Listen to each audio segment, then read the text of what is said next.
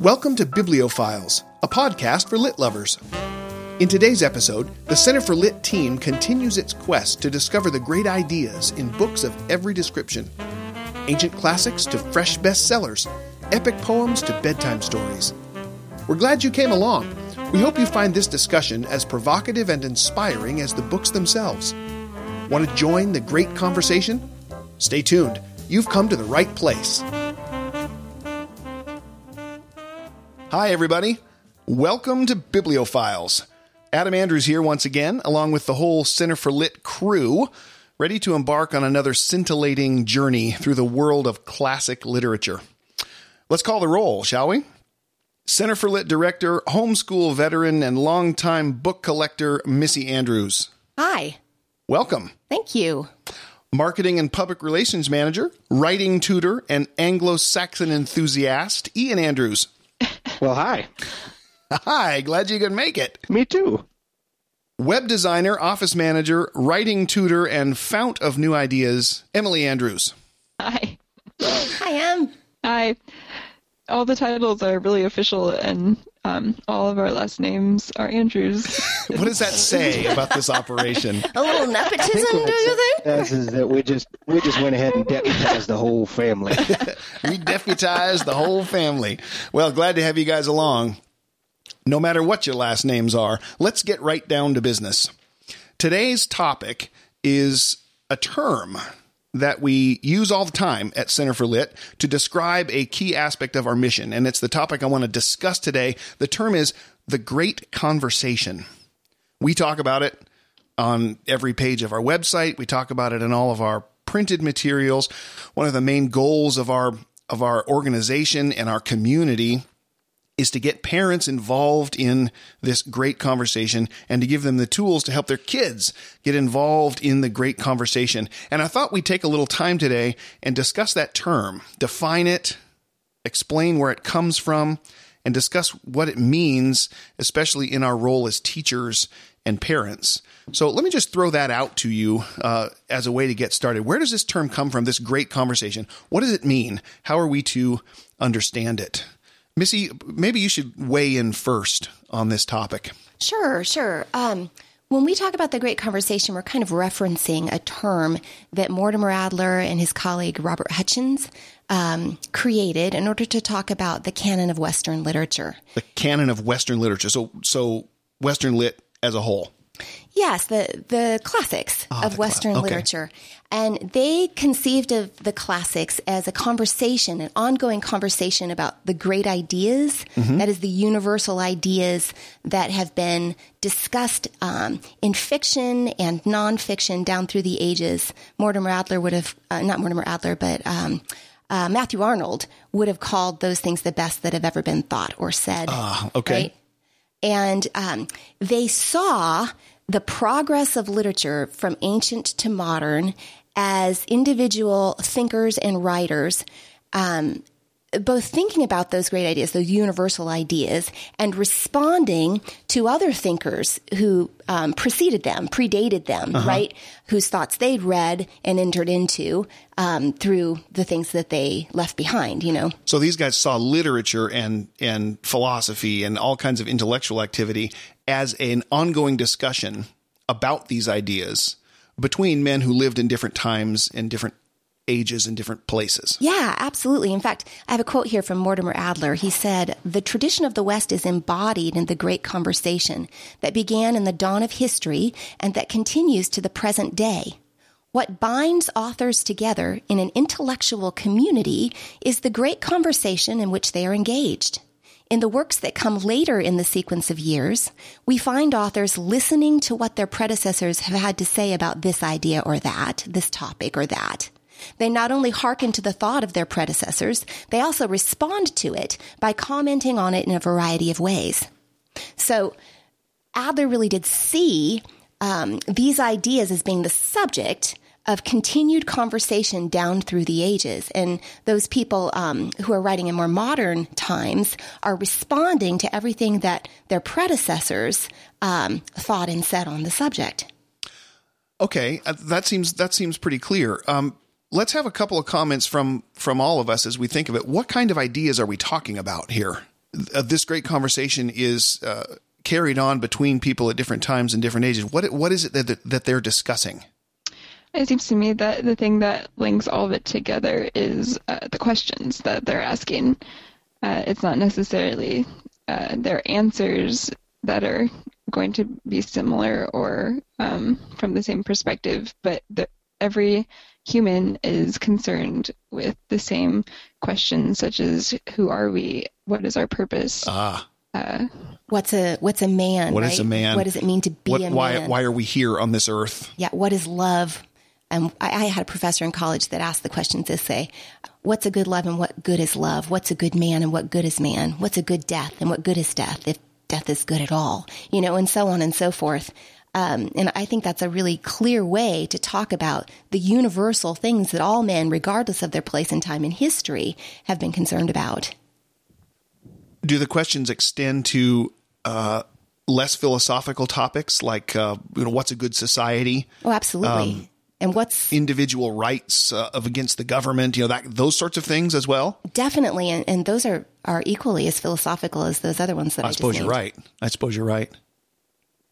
Okay, so and we talk about these ideas under the rubric of universal themes for the reason that you are just implying, that everybody is, as Emily said a minute ago, everybody is concerned with them at one degree or another. To some extent, they define the human conversation, right? What does it mean to be a human being living in a material world, right? Ian, this is a question for you. Do you think that everyone, regardless of whether they would consciously agree to it or not, or consciously understand it or not, is concerned with these ideas? Are these common to all men at some level?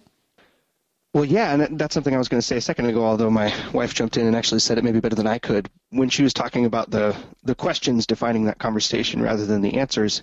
And I think the only reason for that is that everybody participates, whether knowingly or unknowingly, in the conversation, and they don't really have a choice about it because they are human beings. And so life experience, no matter how different it is from the guy standing next to you, still leads you to contemplate things like God and yourself and what your mind is made of, and all that's required in order to be a part of that conversation is breathing. But Adler puts a sharper point on it when he talks about how a backward glance, and to my mind a humble backward glance that's open to learning from people who have thought really articulately the thoughts that are in your own mind, can actually make you a knowing participant in that conversation. And I think the farther we take that train of thought, the more it seems to me that the real meat of a true education is a humble, knowing backward glance at a conversation that you've been participating in since you opened your eyes for the first time. And that your ancestors were participating in too, and that maybe they had answers that would do you good to understand. Right, exactly. So this great conversation then, obviously from the perspective of a Center for Lit discussion, centers on literature. Our main focus in terms of the curriculum is literature and the written word and the classics. I think everybody could see, if they thought about it for a minute, that a great author, let's say Aristotle or Shakespeare or Milton or Dickens, is participating in a conversation more or less self-consciously, more or less directly. And he's Aristotle, for example, responding to his own teachers and his students responding to him. So we can understand that literature is the stuff of the great conversation. What about more recent stuff? What about stuff in other disciplines? Is this idea of a great conversation broader than just the classics? I think that in the same way that it's impossible for a human being to walk out the door and not be a part of that conversation. The moment that you do something, you choose an action, you're participating in, you're making decisions about what you think is important and who you are. In the same way, when an author creates a character, the moment that character starts participating or starts making decisions or starts encountering action, whether or not the author intends to participate in the conversation or not, he is. I see what you mean. He's saying, in effect, this is how it goes. This is my view of how it goes, and inviting his reader implicitly or explicitly to agree or disagree to participate in that conversation with him. You're saying that individual characters are motivated by particular worldviews and truths that the author attributes to them and then governs their actions accordingly. So they are, we can construe them as we read those works as representing answers to those questions in the conversation, or sometimes rather than answering them, I'm being confronted with them and grappling with them. Right, which in that way, popular fiction can be rewarding in the same way. I mean, obviously the classics are always going to be the most rewarding, but we can still ask the same questions and exercise the same brain power when we approach a YA book or something of that vein, because we're going to find out something about the author and about human beings. And I love that answer because when I read Aristotle or Plato, what I get is explicit paragraphs on the question of what is a human being. And Aristotle goes to great lengths to describe it, and his actual topic is the nature of a human being. Emily is suggesting that a recent young adult fiction book that's on the New York Times bestseller list is answering that question too, maybe in more subtle ways, but no less pertinent to the great conversation. Is that right, Emily? Absolutely. I totally enjoy a page turner. I would much rather take a page turner to the beach than my tome of Aristotle. But I don't think that that's lazy, or it doesn't have to be lazy in any way. Does it? Go ahead, Missy. Yeah, I can just hear homeschool parents recoiling in horror at the idea of YA fiction, which, we kind of cast a spurious glance at anyway in this day and age because of its general content, and grouping that in with literature that would be considered worthy of participation in the great conversation of Western civilization. And, as I'm sitting here thinking about their responses and the question marks written on their furrowed brows, I'm reminded of another passage from Adler's little essay on the great conversation, in which he talks about the fact that we do wrong to consider the great conversation as the repository of truth. Oh, that's interesting. That it's a repository of both truth and error. Basically what it is the recording of man's thoughts about the great ideas. And some of them lit on the truth. And some of them lit on error. And most of them lit on truth and error. Right. You know what I mean? They're a combination because they were written by men who are fallen, and their minds and their reason is fallen. So there's a lot of sifting that goes on as you read the classics, and as you continue to read. I mean, you got to remember that the classics weren't classics when they were written. Yeah. I mean, when you think about what is a classic, it's generally accepted that unless a book has been around and continues to be read 50 years after its publication date, then it's not really time to consider it a classic. We got to wait and see if it has staying power, if it partakes of the universal questions and conversations, or only immediate questions and conversations pertinent to an individual time period in history, right? Yeah. Okay. But anyway, all that to say that the things that we deem classics now weren't considered classics when they were written. So we can assume then that some of the things being written today will be considered classics in 50 to 100 years. We just don't know which ones they are yet. And there's a lot of sifting that goes on as we consider the merits of individual books that are being published today. And one of the ways that we can consider those merits is to engage with the ideas that they present, their thematic ideas, and consider them in light of the great conversation that preceded it, and decide and discover, are they asking the pertinent questions? Are they asking those questions beautifully, right? We can consider their literary merit. That brings up a question in my mind, though, that I think may be pertinent to homeschoolers and teachers and parents that are listening to this podcast. And that is, why should we participate in that conversation? I mean, we've described it. There's something going on that you can look at the history of intellectual activity and literature and art and philosophy as a conversation.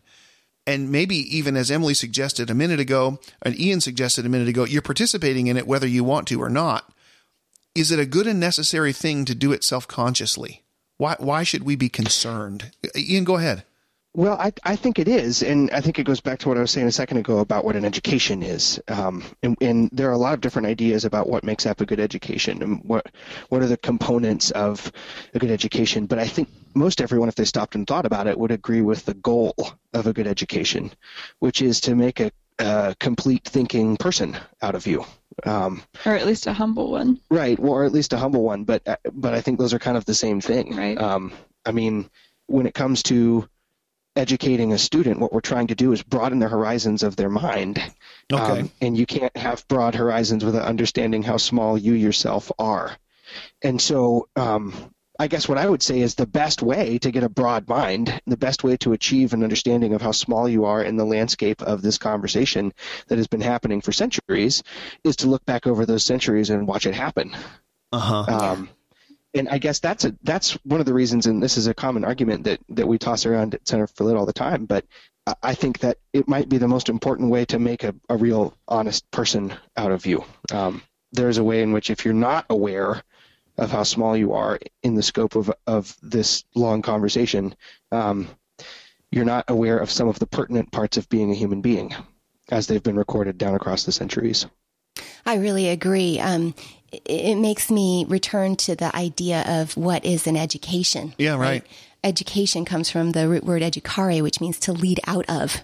And an education really is designed to lead you out of yourself to some degree. That is to make you aware. I mean, consider a child born into the world. The whole world revolves around him as far as he knows. Mm-hmm. He's basically trapped inside himself. Mm-hmm. And part of becoming a mature adult is becoming aware of the fact that you actually are not the center of the universe. You're part of something larger than yourself, right? And someone else is at the root of it all. Yeah. And that process is really aided, right, through all the elements of a good education. And the written word is one of those opportunities that God has afforded us, right, to help make us aware of other people's thoughts, other people's experiences. And some of those experiences will really resonate with our own. Some will really come up against our own ideas. And I think that that's just as useful to us.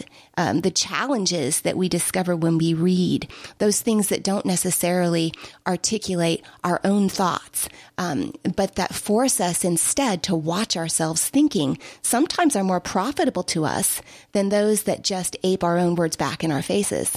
So you're saying it's critical. Yeah. It's critical to be involved in this kind of conversation. Oh, absolutely. For your own good. Yes, I think it's a necessary part of drawing the individual to a clear understanding of who he is, what manner of creature he is, right? And his part in the larger universe.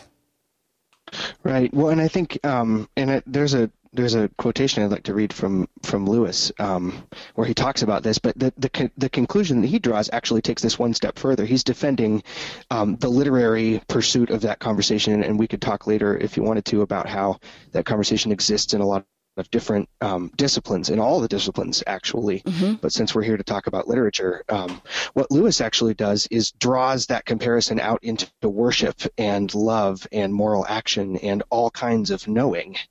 And basically says the study of literature belongs in importance alongside those other things.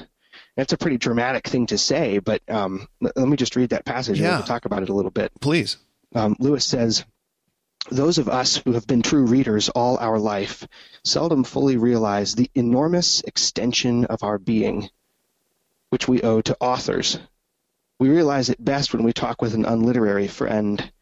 He may be full of goodness and good sense, but he inhabits a tiny world.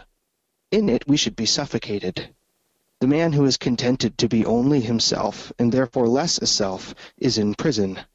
My own eyes are not enough for me. I will see through those of others. Reality, even seen through the eyes of many, is not enough. I will see what others have invented. In reading great literature, I become 1,000 men, and yet remain myself.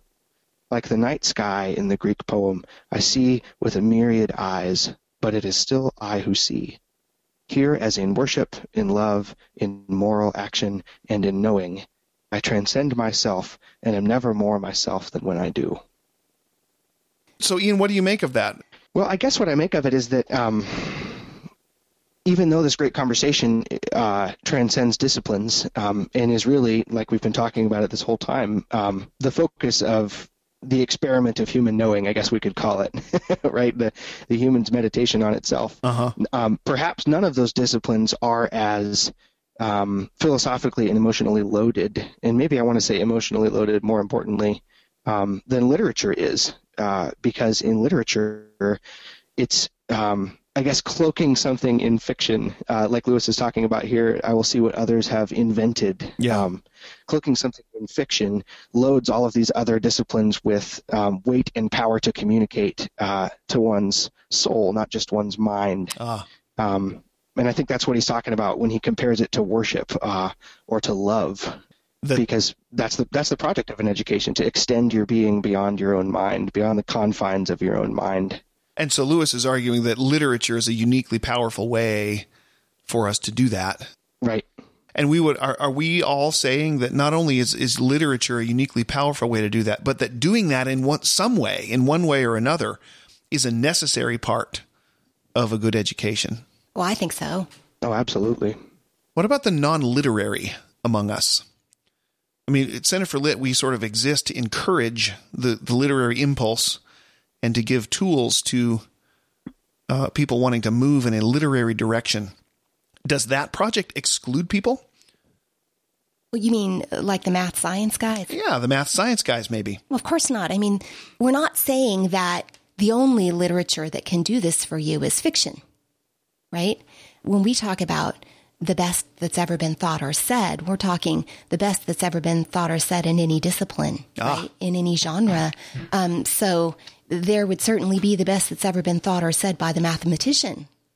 You know, we'd have to include some of those mathematical works in our list as well. Are mathematicians asking the great questions? Are they participating in the great conversation? Well, that's a hard question to ask of a non-math mind. Maybe I'm not asking you, Missy. Yeah, I would have to say yes. I would answer yes, although I'm not necessarily as versed in those conversations as I ought to be. I mean, they look at things from a slightly different perspective, but it comes to the same conclusion, right? They think what makes up a man, what makes up the world, what physically, and what truth can we glean from those facts about who we are. Mm-hmm.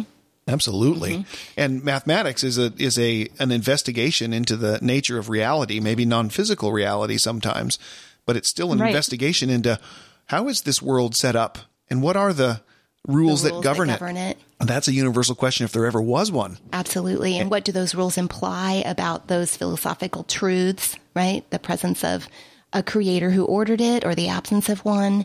They're weighing in on those same questions that those who wrote with the great works of fiction were asking, but from their own perspective, their own interest, their own fields. Right. So maybe the great conversation then, in my own definition of it, is expanding as we talk to include more than just writers in philosophy and literature. Now we've got scientists and mathematicians, writers of all stripes, maybe even writers in, applied science, engineering, and things like that, perhaps. Well, and the beautiful thing about the liberal arts is that we can talk to each other, even though we're not coming from the same perspective. As long as we're asking the questions, there's room for that conversation to take place between us, which fosters relationship between the disciplines. Mm-hmm. And humility as well, because, for example, I'm not a math mind. And so I need math minds around me to help me ponder those things from the perspective that I do not have myself. Yeah. Right? I gain from their vision, from their gifts, and I'm enriched by the things that they have to say. And that's true whether the things that they have to say are things with which I would agree or disagree. One of the things I love about this idea is that reading a book that contains falsity is beneficial as well. Because in order to really identify it as something that's false, I have to truly understand it, right? I have to listen and understand and then grapple with the idea in order to discard it as a falsehood or to count it as a falsehood. I have to review truth. So those books that contain error are sometimes more beneficial to me even than those that just contain truth, because they force me to go over the ideas and to own them again and to better understand the truth in light of the falsehood.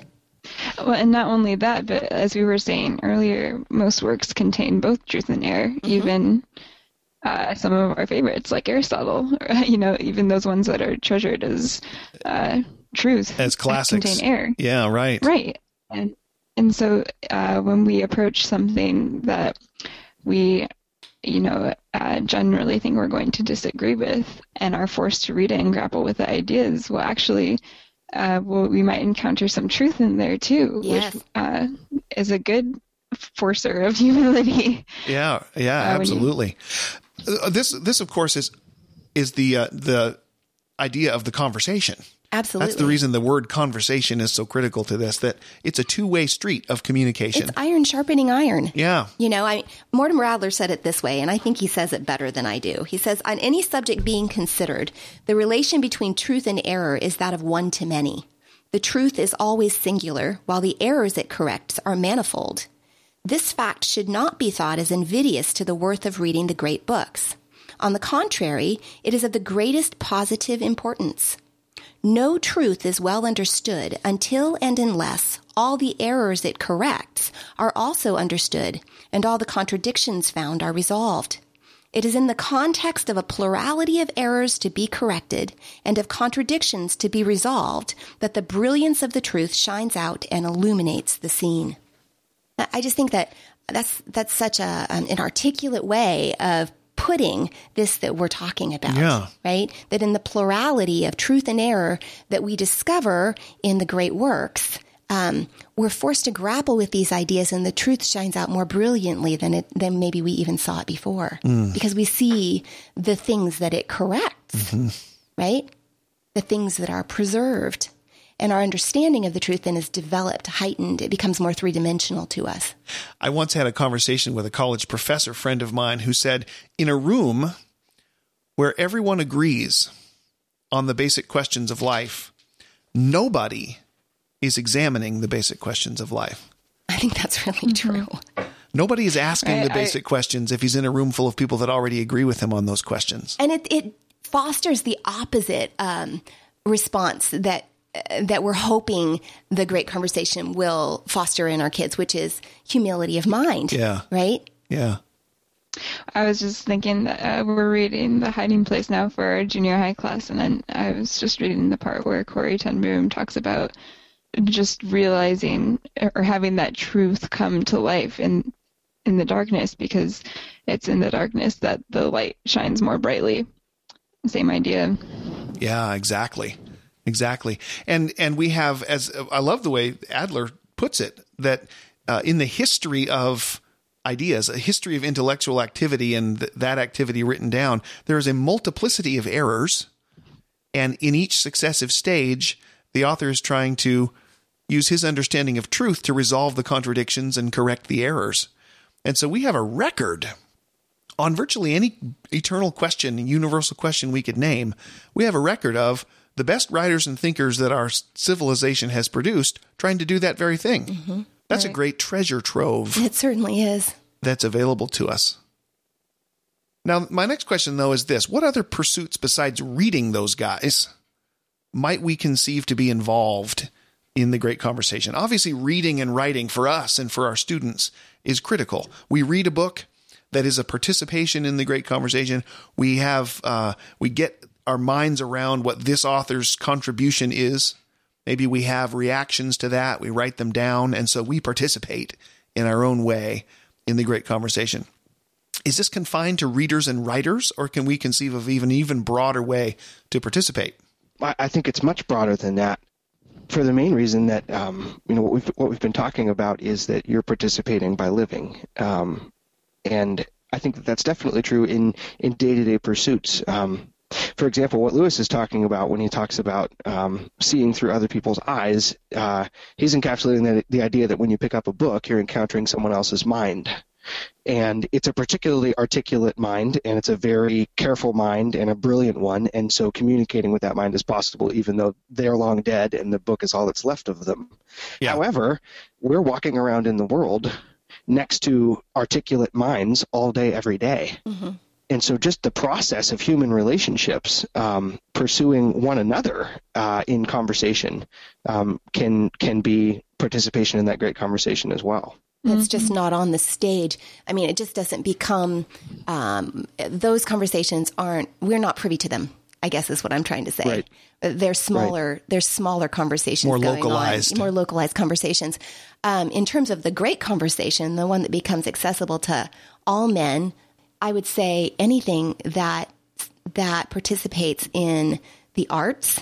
So, visual arts, theater, movies, all of those are formats for a discussion of the great conversation, as well as how about experimentation in the field of science? Mm-hmm. That's a living participation, active participation in this great conversation. I love what you said about movies just a second ago, because I'm always thinking about how this discussion, this concept of the great conversation relates to the homeschooling project, since a lot of our people are involved in homeschooling regularly on a daily basis. One of the things that we as Americans have in common is we go to the movies all the time. Right. We watch a ton of movies in this particular culture. And the idea that a movie is a direct act of participation in the great conversation is potentially a really powerful thought. Some of them anyway. I don't know if I could say that. I certainly think so. As a blanket comment, but I don't couldn't know. say that about all literature either. I mean, some literature wouldn't qualify in terms of belonging in the great conversation. Well, but I think maybe Ian, you have an opinion on this that's stronger than mine even, but I think that every movie is a de facto contribution Dumb and to Dumber, the great, then? agree. conversation. What do you think about that, Ian? Yes, Mom. Dumb and Yes, Dumber. Dumb and Dumber. You can make an Yes. argument that Dumb and Dumber really does partake of the great conversation. I've got I'd to hear like this. to hear it. I've got to hear this. I guess what I'm trying to say is, and we're going to reverse engineer it for you. We've been talking this entire time and waving around the phrase humility as hard as we possibly can, right? We've been using it as a buzzword almost in this conversation, because the kind of mind that's going to get an education and that's going to be a complete person at the end of the day is a humble one. What are you, too proud for Dumb and Dumber? It's funny. Isn't it hilarious? Yeah. Hold on, don't interrupt me. Doesn't also God laugh at all of us and the stupid things that we do? Okay, I'm not arguing that there's room for humor in the st- human life. Of course there is. I'm just asking, does Dumb and Dumber partake of the question asking that we're talking about what it means to be a human being, what is love and what is a good love, all those kinds of things? I'm not sure that it's really aiming at that kind of game. Since you've seen Dumb and Dumber? How long has it been since you've seen Dumb and Dumber? Oh, I don't know. Ian and I, maybe too long. The whole movie is about friendship. That whole movie is about what is a good friend and how does a good friend treat his buddy. And it's not a particularly deep meditation, but it's a meditation nonetheless, de facto, because it's an opinion about that. It depicts a friendship from start to finish. I'm not going to stand up here and tell you that Dumb and Dumber is Charles Dickens or anything like that, but I do think that one of the easy to fall into pitfalls of being an academically minded person is that you miss out on elements of the culture that are around us that actually have something to say. I would agree with that. And the reason I asked the question is that I'm interested in forcing open as widely as possible and forcing the idea of the great conversation into as broad a context as possible, because I hope that our listeners will end up being self-conscious thinkers in every area of their lives. When they're at the movies on the weekend, when they're in their job doing menial tasks, it would be, I think, to everybody's benefit to be self-consciously aware of yourself as a thinking person. And so it's interesting to me to hear you say that a cheap, cheesy comedy could be a statement in the great conversation. One of the things that Ian and I always say is that we don't discount anything unless, the only thing that we wouldn't recommend is the I don't want to say the grotesque because that has a place too, but the gross. Like pornography and things like that. Right, the pornographic, and not just sexual pornographic, but there can be violence that's pornographic, stuff that is to it, and obscene. Yes, that's the word I'm looking for. The obscene doesn't really hold a place, and we want to avoid that. But that mars humanity is what you're saying, as opposed to exploring humanity. Right. Well, it's a disrespectful. Yes. I mean, that's kind of it. Everything else, in some way, whether consciously or no, is taking place in this conversation. That's a fascinating idea.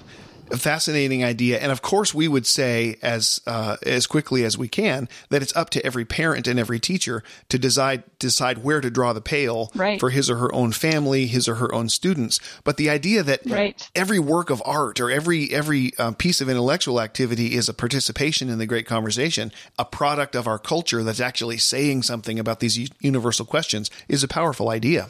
It is. Well, yeah, and I think the response that we need to have that's really crucial, and maybe the reason I get so heated about film and TV is that it's very easy to look at those pop culture things and say, well, it's pulp fiction. I mean, it's pop culture. And we don't need to waste our time as serious thinkers on that sort of thing. In fact, maybe there's a moral component to it even. Maybe it's immoral for us to spend our time on elements of pop culture because here's a big list of things that we've decided are good, and here's a big list of things that we've decided are bad. However, the moment we say something like that, and again, the obscene ought to be excluded anyway, but the moment we make a judgment like that, we've done something that's not fundamentally humble in the way that we approach the world. Mm-hmm. Oh, and that's the benefit of being educated in the great conversation from the start. When you take part in the history of authors that are lined out before you, you can take that and apply it to the world that you live in. Right. You can watch those sorts of things without any fear because you've already taught your mind to sift the wheat from the chaff and to toss the chaff out. We think about this in the field of literature when we read the 20th century American authors, F. Scott Fitzgerald and Ernest Hemingway, for example, who lived in a very dark time and were motivated by some pretty dark ideas, some deep level hopelessness and some nihilism and that sort of thing. And the fiction that they produced is, if you're looking at it from a moral perspective or from a how much truth does it have, capital T, truth of the scriptures in it, scores a 0 in a lot of ways. But it's just kind of like what you were saying. The contribution that those authors made to the great conversation says a lot about where America was in the 20th century.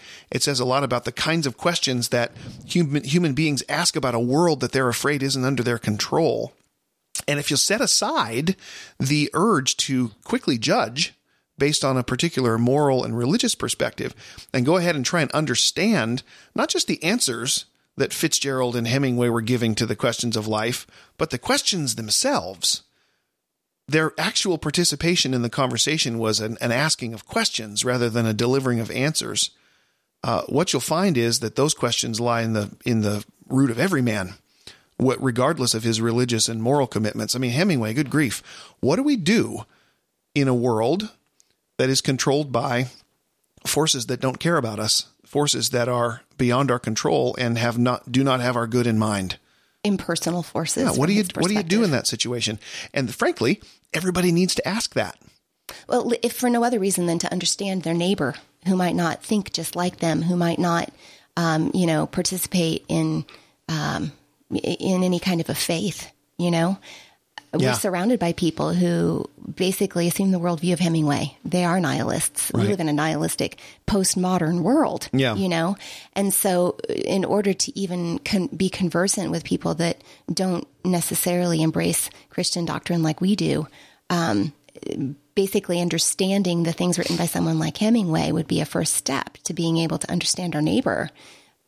Is there a difference between hearing somebody else's contribution to the great conversation and chucking in your own? Is there a difference between hearing how do we participate? Is participation in the great conversation a two? Oh, I see. Are there two processes? Yeah. What comes first, the chicken or the egg? First, you got to listen. Right. And what does speaking look like? In other words, can you participate in the great conversation just by reading? There's a caricature of a student that Ian and I often joke about, that's often found in the, college and post-grad classroom of the person who participates in class by saying, well, that's interesting. Well, that's an interesting question. That's interesting. And just coming up with a plethora of questions and just saying that's interesting instead of coming to a conclusion on their own. Mm-hmm. Eventually, you do have to sift through the wheat and chaff and decide what you think is the wheat. You have to engage.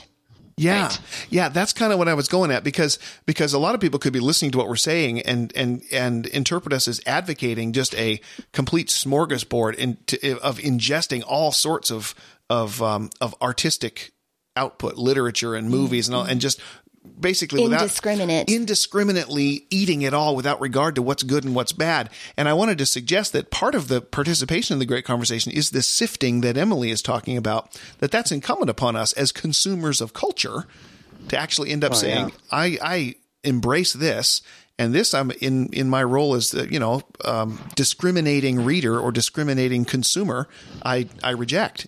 Is that fair?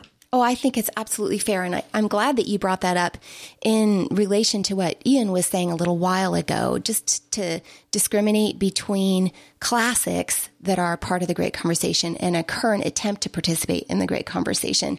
One of the things that a classic affords you is basically the judgment of time, right? Yeah. Because only the things that were really laudable contributions to the great conversation, not necessarily the truth, but laudable demonstrations of a thinking mind engaging with those questions.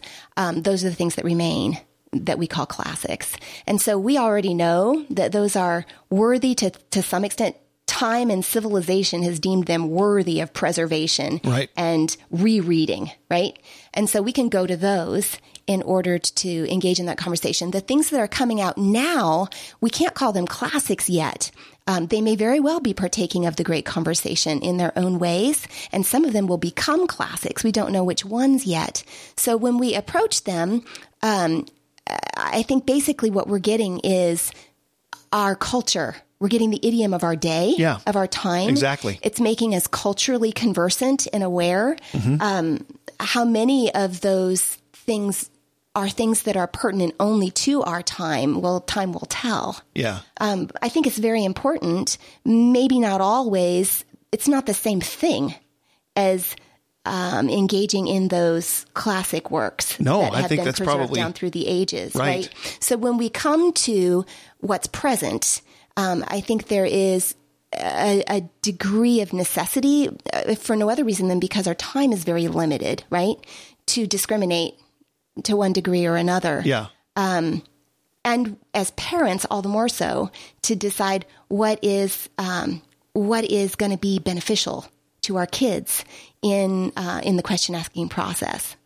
Some things are going to recommend themselves a little more strongly as movies, books, music, art that we want our kids to engage in. Yeah. Right? And we may, like Ian said, draw the pale a little more widely for ourselves. Yes. As already having come into our own minds, being in possession of them to some degree as adult thinkers, right? We can broaden our net. Whereas with our children who have not yet come into possession of their own minds, who are learning to ask these questions and struggling to come to some sort of ability to do what Emily just suggested when faced with these ideas, not just to say, oh, interesting, but to say, oh, that's interesting. I see truth and falsehood here. This is really challenging to me. I've never thought about this way before. What do I think about that? And then come down somewhere in their own hearts with some sort of understanding, right? Some knowledge of their own that sets direction in their own hearts and minds. Does that make sense? Yeah, I think that's a really important process. And it's one thing to understand. The whole point of this discussion is to sort of throw the idea of the great conversation out on the table and describe what it is and how understanding it can be useful and give us some direction in our personal reading and also in our work with our kids. But it's a separate thing to be a parent in a world where the great conversation is going on and decide to what degree your students are ready to participate freely. Mm-hmm. And that's a different job. As a matter of fact, There are some other things that would be, I think, good for us to talk about at some point.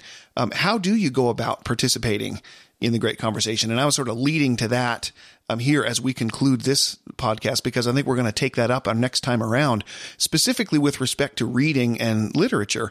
How should the interested person who wants to get involved in the great conversation go about it? What books should he read? How widely should he read? What are the techniques for reading that actually make a good participant and make that conversation fruitful for the individual? And I hope that we'll be able to get to those next time. Any final thoughts before we adjourn? So what are you going to do this next week by way of participating in the great conversation? Let's have a vote from everybody. What are you going to read before we meet again? Well, this is going to sound super pretentious, but I'm actually about 3/4 of the way through War and Peace. Believe it or not. That does sound pretentious. That is a true thing. I've been getting up early in the morning and getting my pages. I'll take another stereotype. I'm almost finished with the Silmarillion. Oh, awesome. I am reading The Devil in the White City, and it is fantastic. The Devil in the White City. Who wrote that? Eric Larson. It's good. He's a journalist who's doing some historical digging, and it's written like it's a page-turner fiction kind of book, but every piece of dialogue and every fact in it is taken from an actual account. Like, there's no dialogue that wasn't part of a letter or a transcript of some kind. So it's essentially historical journalism. Oh, wow. That sounds great. What kind of contribution to the great conversation is that going to make? Well, it's kind of comparing the genius of this prolific serial killer who was kind of he was inspired by Jack the Ripper, who had just done his work in London and was doing awful things, and compares his twisted genius to the genius of the artists and architects building the Chicago World's Fair. Ooh, that's quite the comparison. It's definitely a meditation on human nature. Right, for like the dark and the light side of human intelligence. Well, I think I will read that one next.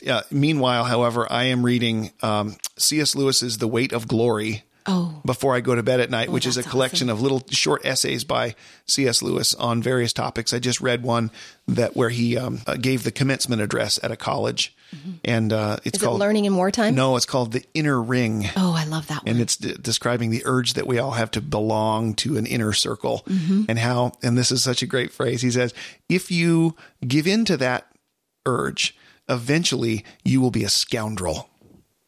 Interesting. Yeah. Speaking of commentaries on human nature, it's pretty riveting. When I get done with that, I'm going to read a cheap murder mystery, which is sitting next to my C.S. Lewis. I like to keep it real on the bedside table there. I think I have an Agatha Christie waiting. I just finished Lila, the third in Marilyn Robinson's series that starts with Gilead and then goes to home. Right. Lila was really dark. Really? Very dark. The darkest of the three.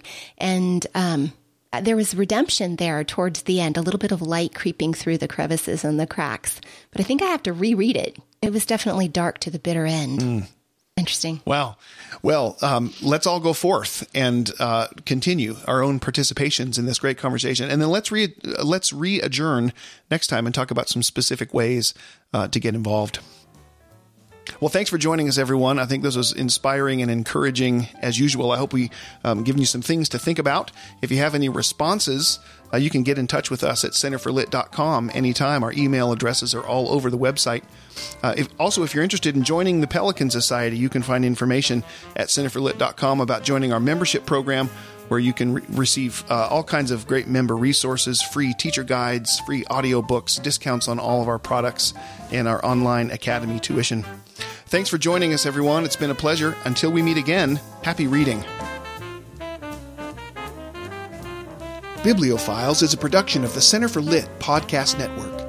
Find new episodes each month on the web at centerforlit.com, where you'll discover dozens of resources to equip and inspire you to participate in the great conversation, including the Pelican Society, a membership program for folks who love the Center for Lit approach to all things literary.